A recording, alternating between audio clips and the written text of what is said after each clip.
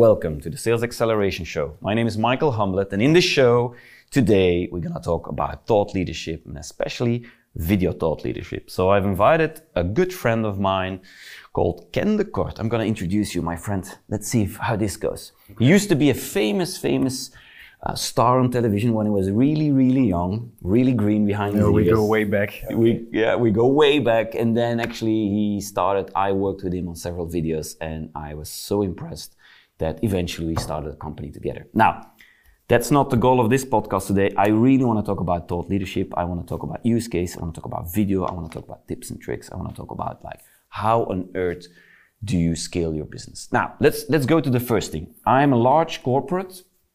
And I want to make a movie. And every single time I see the same thing happening, it is the typical company. The CEO, drone shot, go down, CEO into the building. We've been existing for 20 years, with a tie. So tell me, should you do that? No, the answer is a big fat no. Why? It's actually, every time we come in, and especially with the large corporates, it's a general idea that corporate movie will drive leads, will change the way they do marketing and business, but it's not. But the reality is, nobody gives a fuck. Exactly.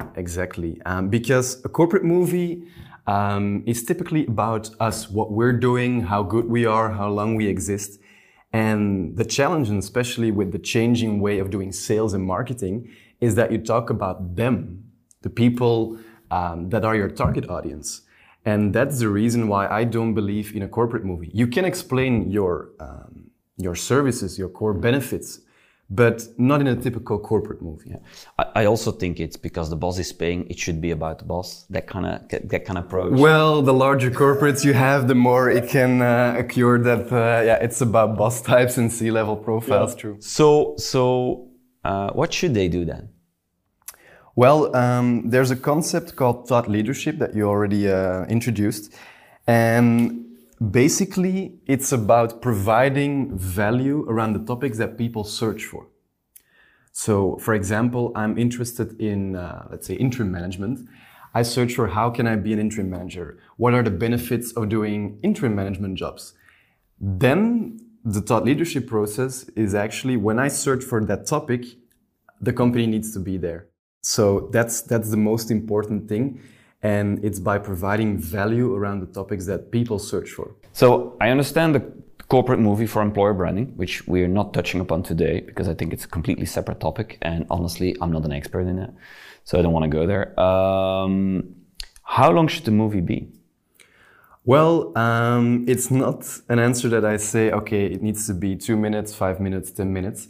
It really depends on the stage your prospect or your buyer is in.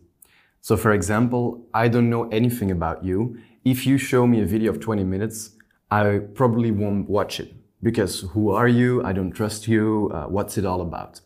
So when you're targeting people who are early in the buyer stage or the prospect phase, it needs to be like 1 minute, 2 minutes, 2 minutes and a half max.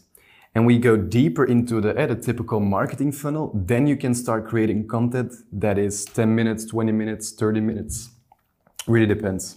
So so that's a large corp. So let's jump to scale-up startups, that kind of. So I'm starting with this, I'm looking at video. I think video is expensive, classic one. I always have to say, no, it's not expensive because you got to think in batch, you got to take a lot of movies in one day. So what should a scale-up do or startup? What should they start doing? When you're a smaller company, there are two things I would advise. One is the quality of smartphones and let's say smaller cameras is increasing. It's 4K, even 5K, 6K. That's of course not the only thing, but you can do a lot on yourself. Go to a workshop, learn it through YouTube and start producing those batch videos yourself. Yeah, but I'll immediately make a big comment there. I've seen a lot of companies and I tell them, that's what you just said, that's what I would tell them. I've changed my mind because I believe that a lot of these CEOs and the really good experts, they're always very busy and they want to be, I don't know how you translate this thing, de-worried, it's not a real word. They want to be helped. You gotta facilitate their lives. So I am actually getting to a different opinion, is either go to a freelance or go to a company and just ask them to organize a day.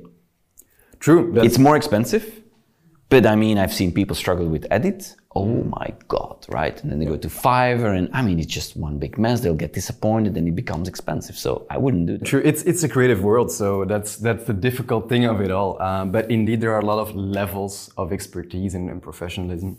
But yeah, either way, if you're a smaller company and you don't have the budget, I still recommend doing it yourself. But indeed, if you're a bit larger, people want to be helped. And let me give you one remark. It's not only about the technical part of video, because for me, in a few years, technical video up to a certain level will be a commodity. Mm-hmm. Everyone is possible to shoot with an iPhone, content that is really nice to look at.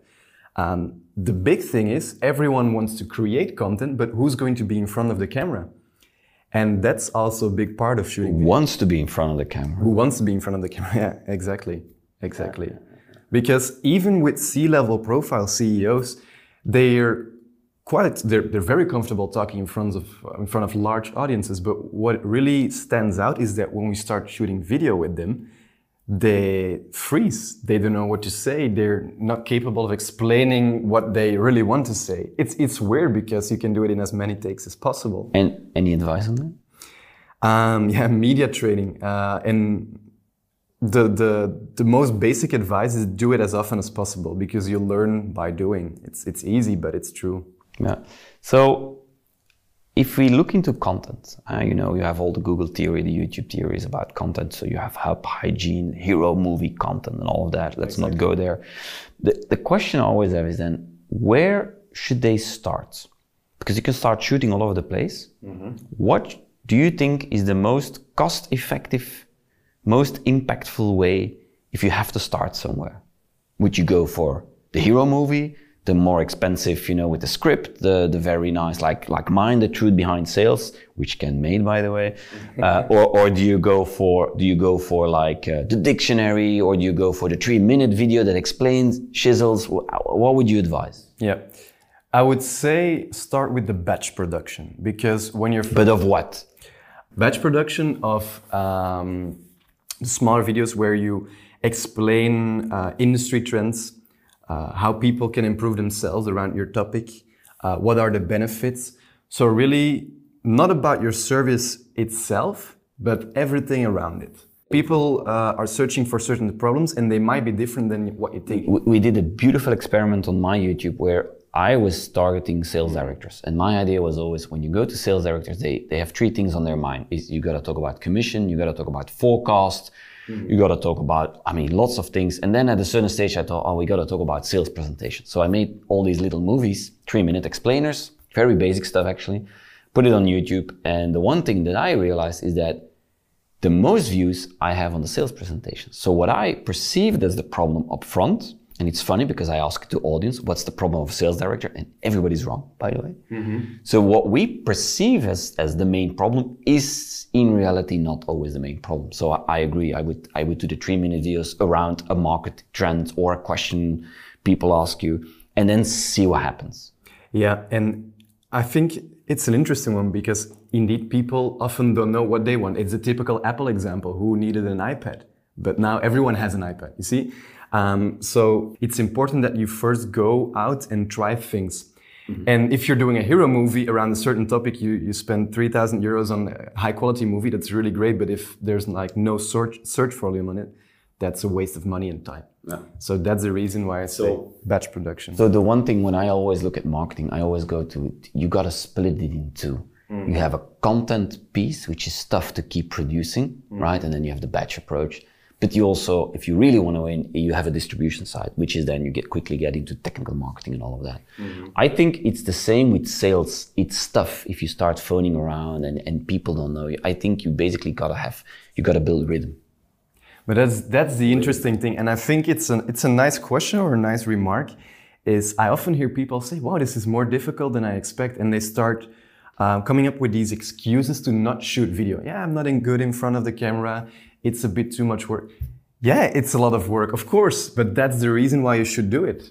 Because not a lot of people have the capability or the strength to continue doing it. It's like the strategy of look for the tough stuff. And if you do the difficult things, then you can win because your competitor is not looking at it. So if your competitor is not yet doing video, you got to win by doing the 15 videos a day. And Yeah, I remember. Yeah, you in the introduction you said I was actually the thought leader avant la lettre. Thought leadership was not a term. Influencer marketing was not a term that was coined yet. But what I did is every week I spent my weekends. I spent full days recording videos with a crew that just followed me in Antwerp, in Brussels, in France, and we just kept on shooting video. And in the beginning, there were like 50 views, 100 views, up till a certain point. I think it was after 2.5 years, there was a peak that I had 30 up to 50,000 views a video.